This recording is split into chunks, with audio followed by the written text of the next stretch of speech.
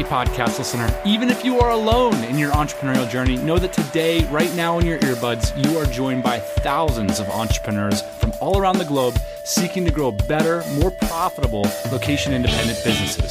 If you'd like to learn more about what we do and download our entire back catalog, check out tropicalmba.com.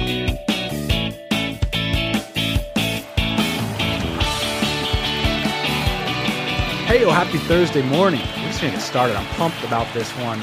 You know, I've often made flip statements like, day of the $30 ebook, that's done for. And today's guest, she's always given me a great counterpoint to this and saying, that's not how it's worked out for me. So I wanted to have Shana from espressoenglish.net to come on the program and share how with just her laptop and $1,500 in capital, she's built a successful info product business that allows her to live anywhere in the world, and she's chosen Brazil. So not a bad choice. We're going to talk about the lifestyle stuff at the end of the interview. We're going to talk about what her thoughts are on the future of location-independent entrepreneurship and what the lifestyle is like in Brazil. But we got to earn our stripes by talking about the business. So we're going to talk about how Shana drives hundreds of thousands of visitors to her site every month, what she does with those visitors to turn them into leads and customers, how she produces her info products, and how she values them. We'll also get into some business philosophy, mindset stuff, and book recommendations. I hope you enjoyed it as much as I did. If you have questions or feedback for Shana or myself about this interview, check out tropicalmba.com/espressoenglish.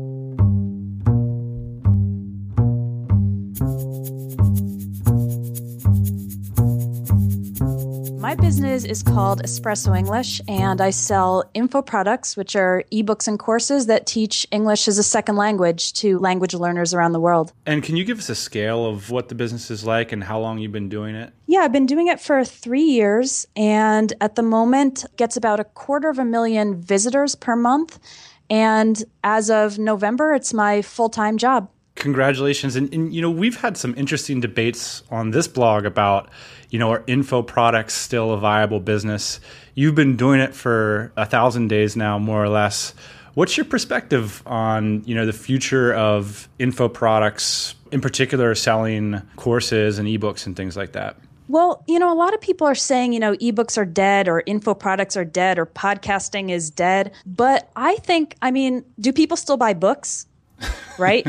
Books are info products. It's a different form. It's not a digital product, but it is the transmission of information from one person to another. And I feel like as long as humanity has existed, that has been a need, right? To teach, to learn, to absorb knowledge. And so info products, digital info products, that's just the latest incarnation of that. So I think that info products are absolutely strong today and will just continue to be in the future. I'm a big fan of your work. I follow your posts.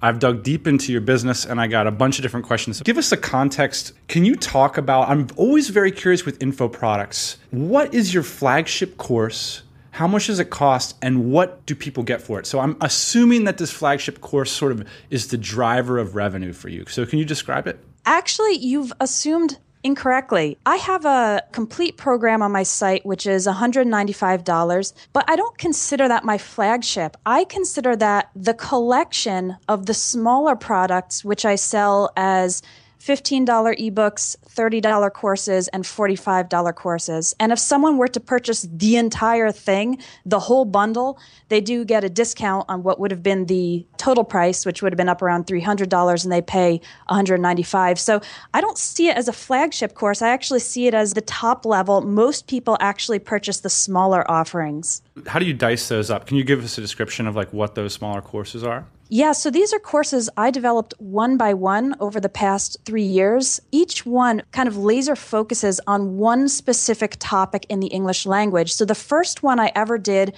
was travel English, how to get through the airport in English, how to make a hotel reservation, how to order in a restaurant.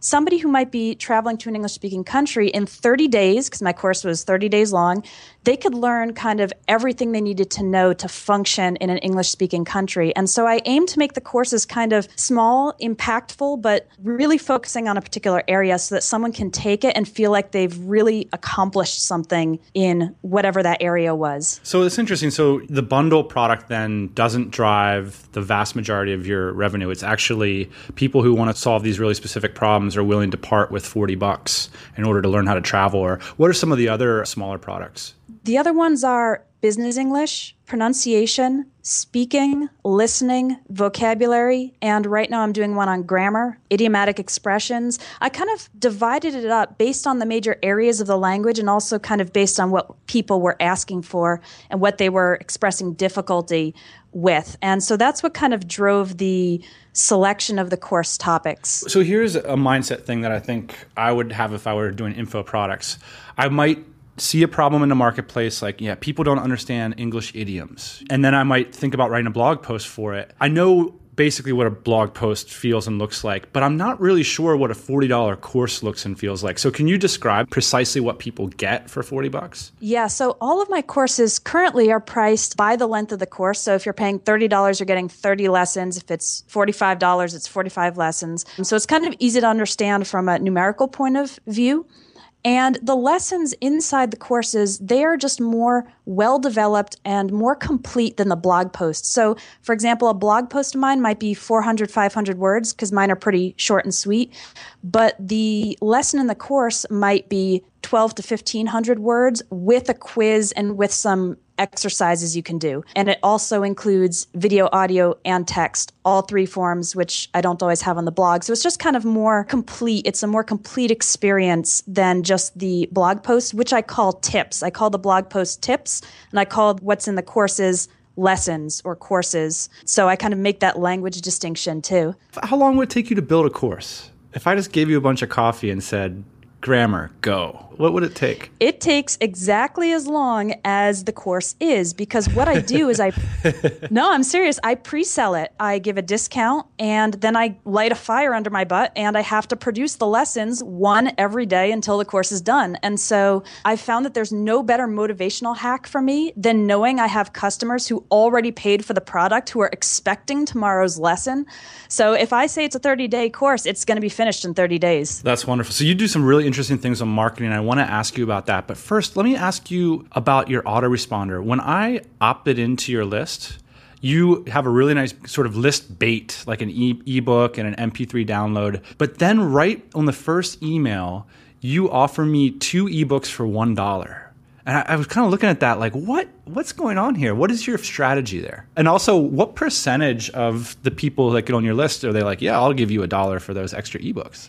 It's not a huge percentage because I do get a lot of opt-ins. There are a lot of people looking for free English stuff online, but it's about 5%. And the rationale behind that is to turn somebody from just a free subscriber and a consumer of free content into a customer as soon as possible with as little friction and as little risk for them as possible. I mean, it's a $1 purchase. I mean, literally, I've had hundreds of people buy this $1 book, and I've never had anyone write to me and say, I want my money back. I didn't feel like I got enough value from the $1 book. I mean, everybody, I'm assuming that if people didn't like it, they probably thought, oh, well, it was only $1.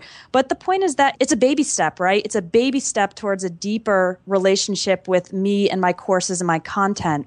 And so it's a few people who take me up on that, but I think it's valuable in moving them towards a bigger purchase later on down the road. I've noticed that you seem to have a pretty honed email marketing strategy. Where do you get your ideas? Are there like books that you go to or blogs that you visit regularly specifically on the email stuff? Or are you just like going into Ramit's site and just doing what he does? Or are there gurus out there that you admire in terms of their strategy? Not really. I think I've read from so many different sources that there's no one person that I really follow very closely, but I've kind of developed my own strategy. Part of it is the fact that since my courses are not super high priced, right? I mean, most of them are under $100, so I'm not selling a high ticket item like a $500 seminar or a $2,000 course. I mean, they're out there, people launch them and are very successful. Since my products are kind of mid to low priced, my autoresponder, my email strategy, I kind of follow the maxim of the sales are always present but never pushy.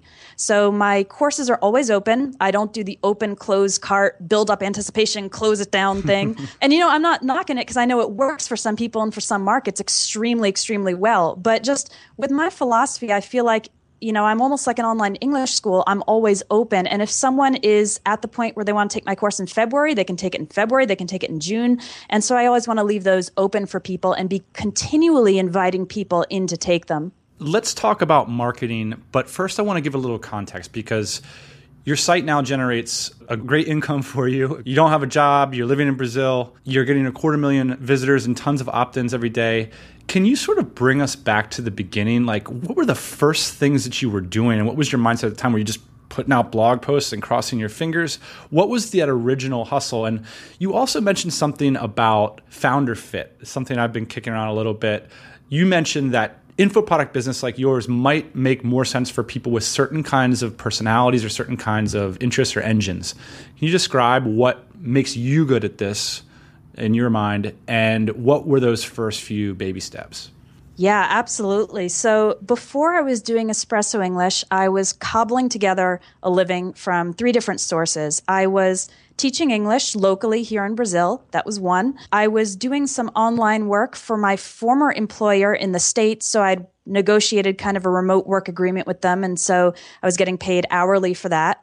And then I was also doing Portuguese to English translation work when it came up. So that would be a feast or famine type of gig. And, those 3 things together, it was very unstable, seasonally variable, right? Because depending on if the English schools were open or closed. And the last straw that kind of pushed me into moving my business online was when there was a 2 or 3 week police strike here in Salvador. The police went on strike. And you can imagine what happens in a city of almost 4 million people when the police go on strike, right? This isn't the safest city to begin with. And basically everything shut down, including the English schools. And my income took like a 70% hit during those months. And I thought, this can't continue. I need to have an income source that is not dependent on the bus system, the police strikes, all this other stuff. So that was the push that pushed me into online entrepreneurship. All right, so you've got the online skill set. What was the first thing you did with Espresso English in order to get that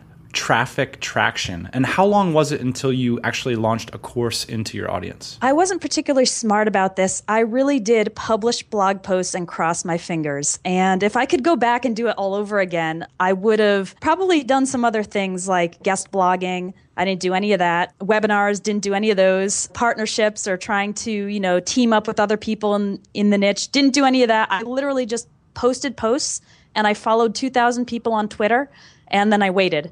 But I kept posting posts while I waited. And so in the first, 3 months, traffic did come, but it was very slow in building. And I think I could have accelerated that if I had been a bit more assertive in promoting my content instead of just posting it on my own blog. And what kind of energy did you put into that? And what kind of topics? I mean, it obviously worked for you. So what kind of topics were you writing on? Well, at the time I was still teaching at the English school. So what would happen is, a student would ask me a question in class, Shana, what's the difference between the word travel and the word trip? And I'd answer the question in class and then I'd go home and I'd write my answer in a blog post and post it.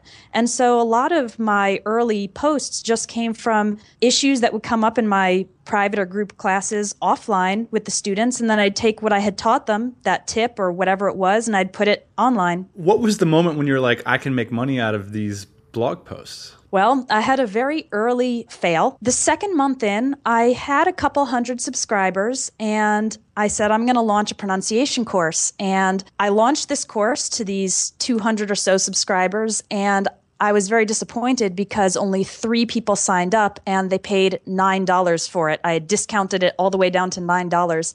And I remember just thinking, this is never going to work. I've paid all this money for hosting and I got 3 students at $9 a piece and this isn't going anywhere. And I think a couple of people wrote to me and said, why isn't this free? And I was really kind of shaken by it. It didn't seem like it was going to get any traction. But when I look back now, I know that I did a number of things wrong in that initial launch, but it was another 3 or 4 months before I actually worked up the courage to try again and present another paid offer to my list. What do you see as your competitive advantage? Why did your site go from $9 course with a few short blog posts to this behemoth? And by the way, do you have Portuguese content? Is it something particular about you being located in Brazil that gave you a competitive advantage? Actually, it's not. At the beginning, I considered whether to make my site Portuguese or Brazil focused or not. And I ended up deciding to write it only in English. And part of that was a strategy thing because I only wanted English learners who were at least intermediate level or pre-intermediate level, because that was probably somebody who had invested some time and some money already in their English education and would be willing to continue, as opposed to complete beginners, right? Absolute beginners who are just kind of starting out learning the language. But as for my competitive advantage, this has taken me 3 years to figure out, and it took another English teacher, entrepreneur, who had subscribed to my list, bought my products, and we were kind of masterminding together and exchanging some business ideas. I said, well, what do you see as my USP or, unique competitive advantage? And he said, it's you. And I said, no, it's not. I'm nowhere on the site. I don't do video. I don't have my face all over the site. It's not named after me, right? I always, tried to push the brand Espresso English as opposed to the person, Shayna. But he said, it's the way you teach. It's really clear and straightforward, and you have a very pleasant voice to listen to. And I said, thank you. It's that unique combination of all those kind of intangibles that sums up to make something unique. And he told me, you're so close to it that you don't see it. It's so natural to you, right? You don't think it's anything special, but clearly it's resonating with your students and they're enjoying your lessons. They're sharing them. They're telling their fellow English students about them. And it's crazy. I never considered it, but I really think that's what it is. I never considered myself a personality-driven business, but I think that's what gives me the competitive advantage. So this is very inspiring to me. I love this kind of business. I've tried to write a lot about the types of things that you've done, just creating great content that solves problems, working your way up, charging for your premium content.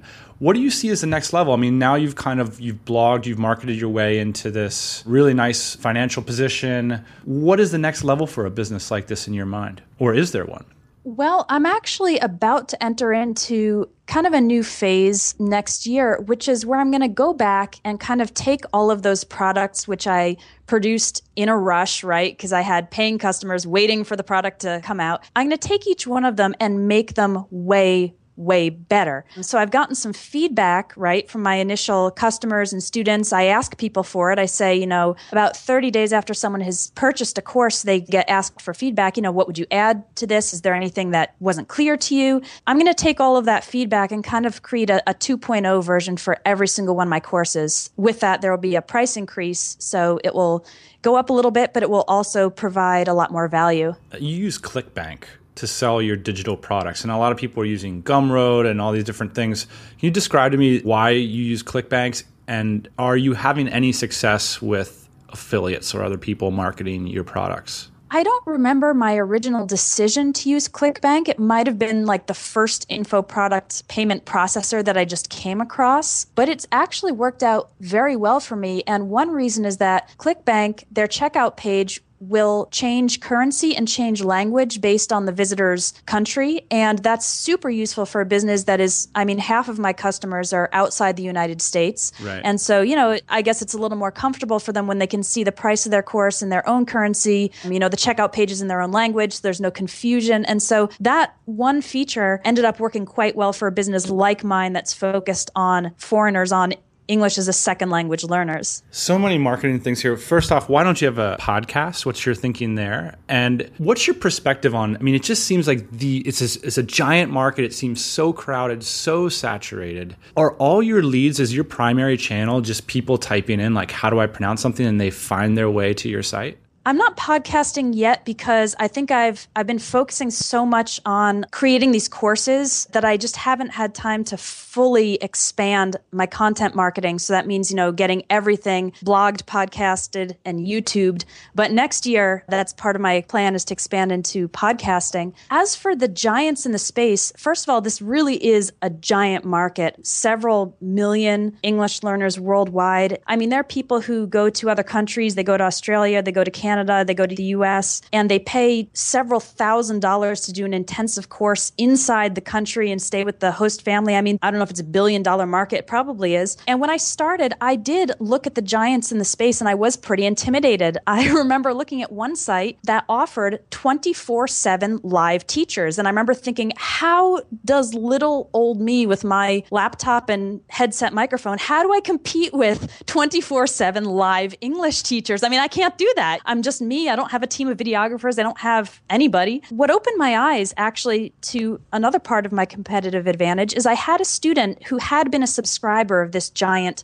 competitor of mine, and he had canceled his subscription. And I asked him, I said, well, why'd you cancel? That's like the best in the industry, the best online learning platform for English. And he said, information overload. They have 10,000 videos and I don't know where to click first.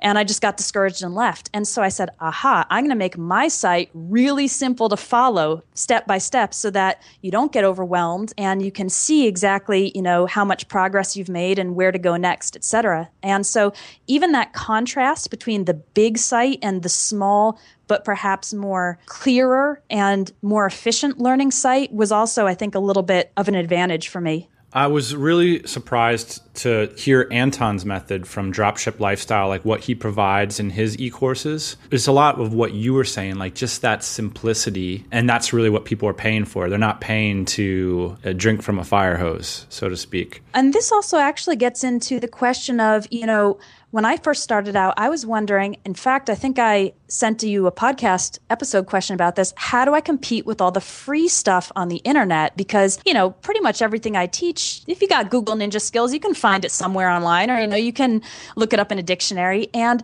what I eventually came to realize is that the bigger the pool of available information, the more important it actually becomes for you to have a teacher or someone to guide you through it. And so I think that despite the enormous volume of free stuff out there on Google, the people who are my customers, they get overwhelmed by that, or they don't have time to deal with that. And they just want they want a guide. They want someone to teach them what's most useful, what will get them the result they want. And if they resonate with my teaching style, then they choose me to be that person. And so I think that's a key thing to remember for info product marketers. I don't want to say more is not necessarily better, because obviously you do want to provide enormous value, but I think it's almost the curation and the guiding of the learning process that's more important than the volume, so to speak. Shana, before we move on to some business philosophy and lifestyle questions, I'm curious if you could share with us maybe some tactical takeaways. Take your time to think about this, but I'm curious if there are things that you've done with your blogging and with your email marketing funnels and with your products that were maybe a little bit counterintuitive, like things that you switched around. I was like, whoa, I can't believe it took me that long just to do that. That made a big difference. Are there a few things that you could share that people could implement in their businesses? Okay, the first major one is the pre-selling of the courses. That was a huge light bulb moment because I actually got paid to create my own info products. And that first group of customers, they're usually your biggest fans. They're the early adopters, and they'll be willing to work with you and give you feedback. And so you don't have to have the whole info product prepared before you launch it, as long as you communicate that to people up front, right? That's important to be clear in your messaging. But if you can do that, then it does become a joy to produce these things because you're doing it for people. You've already sold it. You're going to sell more of it. And so you avoid this kind of situation that I see some info product entrepreneurs fall into, which is they're working on something, they're creating something, but it's kind of a big question mark as to if anyone's going to want it, if anyone's going to buy it, right? And when you pre-sell, you avoid that because even if you get a tiny group in the door, my first successful pre-sell had 18 students, not a lot, like a big classroom full maybe. But you know what? It was enough to motivate me and get me to produce that info product and also get great feedback from them. Really curious, how many days did you tell them? Like, how did you frame it up to them? Did you say you were going to go make it if they bought it? Or did you say like, oh, I'm waiting for it to arrive? Or what was the circumstances under which they're buying this? What sparked this is I realized that when people go to an English school, they swipe their credit card and pay for a whole semester of classes, and they haven't taken those classes yet. They're going to take them over the coming weeks. And so I just told them, I'm going to give an online travel English course.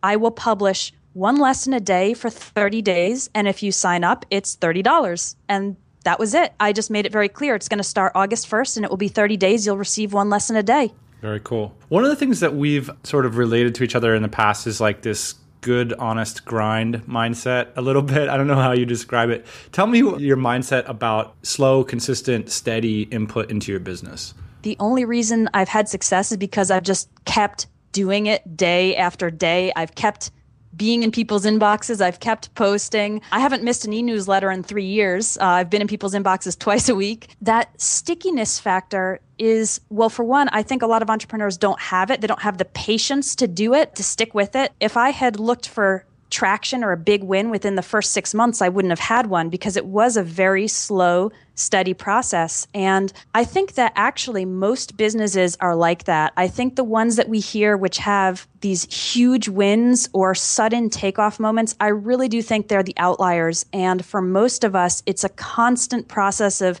experimentation, iteration, steps and missteps, small victories that you had been hoping would be big ones, some fails along the way. And I really think that that's more typical, but a lot of people don't talk about that process because I think it's kind of boring and a little bit painful when you're in the middle of it. And you feel like you're maybe not making progress. I know I felt like that a lot of times. But then when you look back on the past year, or the past 3 years, you see you actually have learned a lot and come a long way in your business. What books, blogs, or podcasts inspired you while you were doing the grind or inspired you to believe that your inputs were ultimately going to be worth it? Well, you told me I'm not supposed to say this, but it really was yours and Tim Conley's. Your two podcasts were what I would listen to on the bus when I was going back and forth to the English school and thinking, can this really work? I mean, can people really, build a business, a profitable, successful business online? And I remember one guy Tim Conley interviewed who had built like a 6-figure business in the model train niche. And I was thinking,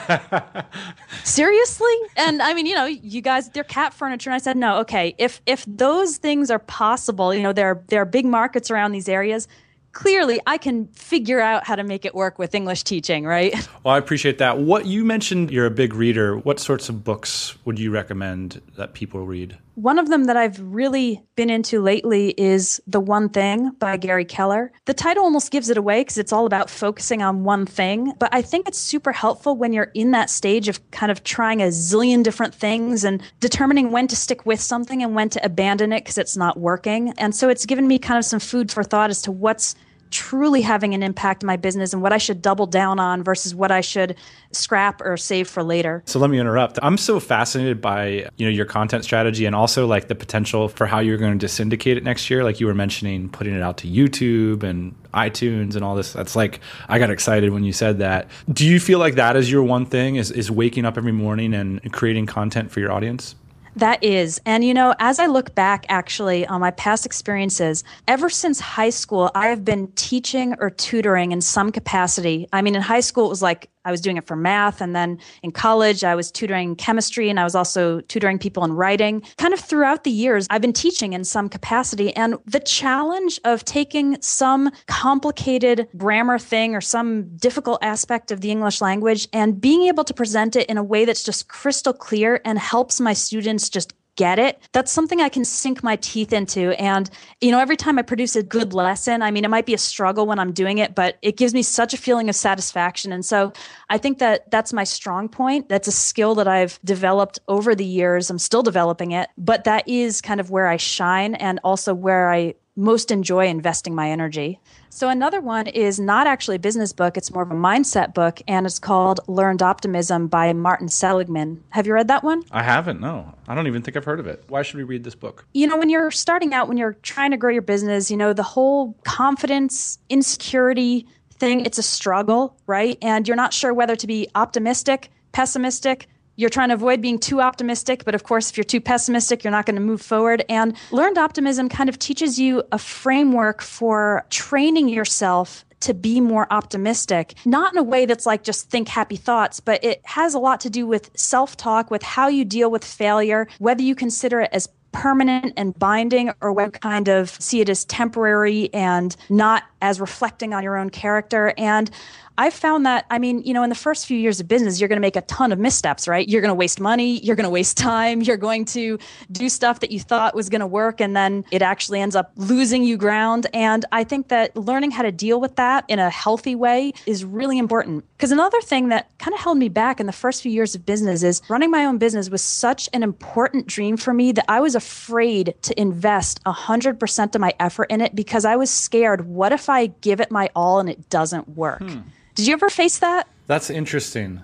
I don't know. I don't know if I'd be willing to admit it about myself. I think I was in a desperate financial position, so I kind of needed to make it work. I might not felt like I had that luxury of mindset at that time. Right. So you were staring off the edge of a cliff, right? And so you had to run in the opposite direction as fast as possible. Maybe, my journey was so different because I had 3 jobs and I gradually let go of each one of them. So it was a really slow transition, right? The third book is Ready, Fire, Aim by Michael Masterson. And I love the title because that so describes pretty much the whole way I've conducted my business, with launching the courses before they're created, and just I try stuff. I don't wait for A/B testing results. I just kind of go with my gut and then see how my gut feels about the results. And I feel like when you're just starting out, there's not a lot of time to kind of be really slow and deliberate and strategic. You've got to do as much as possible to get to the point where maybe you can take things a little bit slower. And so it's higher level than where I am right now. He talks about taking a business from 0 to 100 million, which is obviously, way above my level. But a lot of the concepts are things that I can take and bring back down to where I am now and think about how to implement them. Very cool. So I think that we're good on the coffee section. If anybody has any questions for Shana, we're generally in the comments talking at tropicalmba.com/espresso English. But Shana, if you still have energy, I'd love to transition to the coconut portion of the interview and have some fun.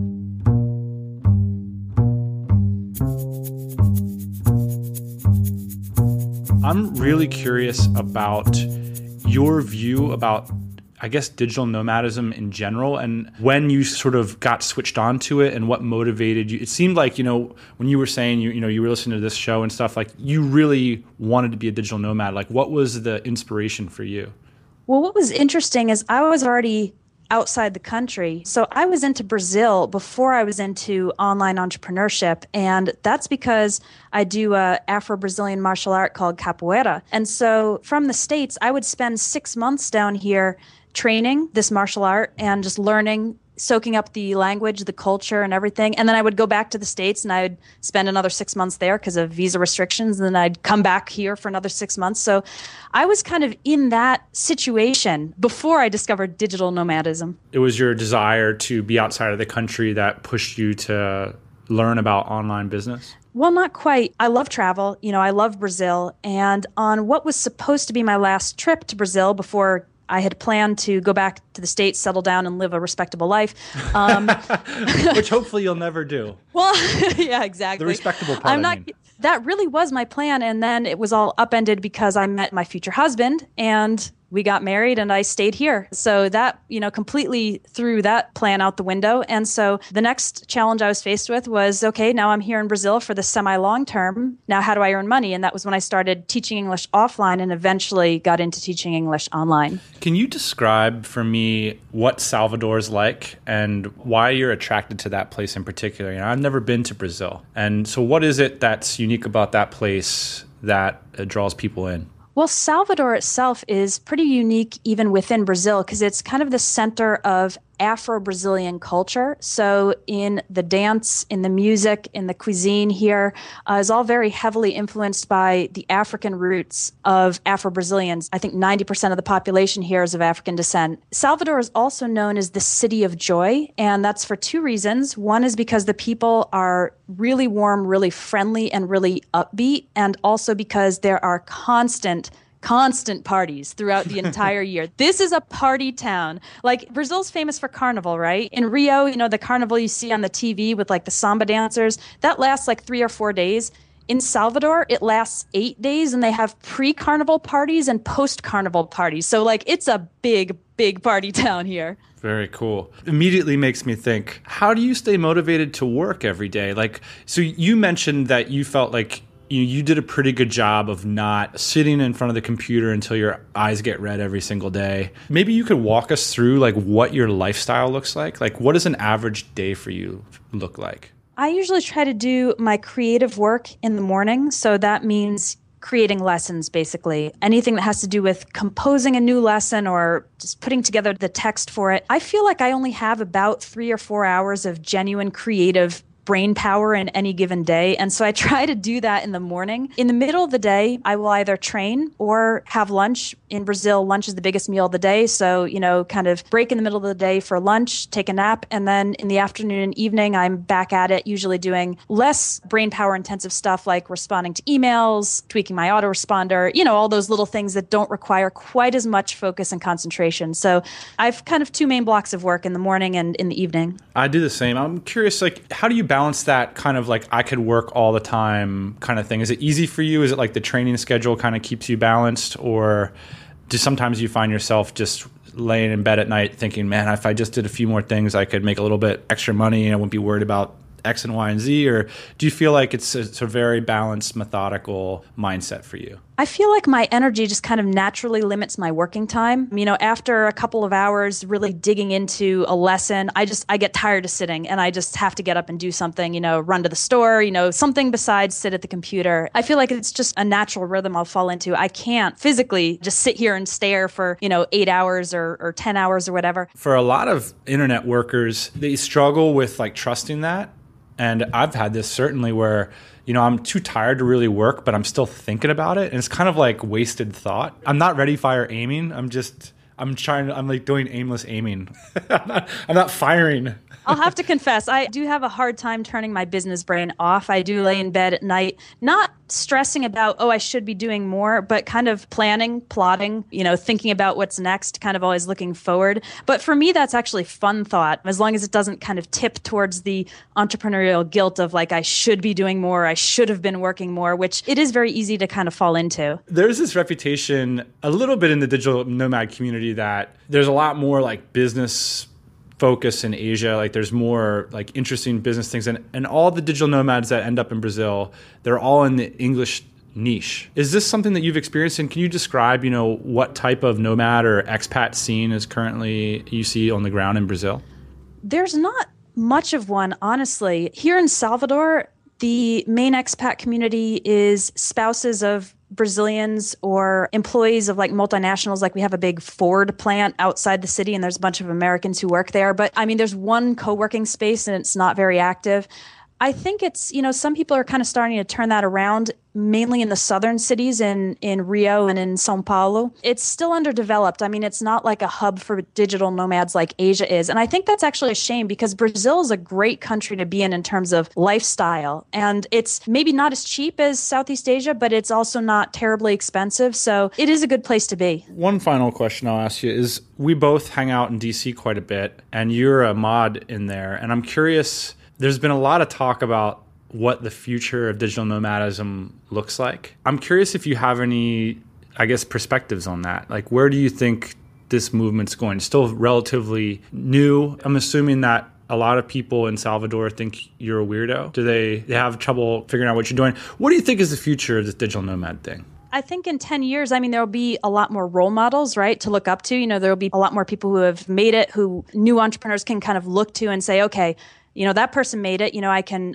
follow the same path. And, hopefully it will also be more accepted within society in general. I've never had the problem of opposition or resistance from my family, but I know a lot of people face it. And so what I'd like to see is that it becomes kind of an accepted lifestyle and a supported one, right, by other people in general. I so wish I could have listened to this interview in 2007. So in some ways it's a message in a bottle back to my former self. Thanks for taking so much time out to share your story with us, Shayna. We'll see you guys in the comments at tropicalmba.com/ Espresso English. Thanks again, Shayna. Hey, thanks for listening to the Tropical MBA podcast. You can go to tropicalmba.com, get access to hundreds of back episodes and all kinds of other goodies. Load up your iPod. That is the cheapest way to fly business class on your next international flight. We will see you next Thursday morning, 8 a.m. Eastern Standard Time.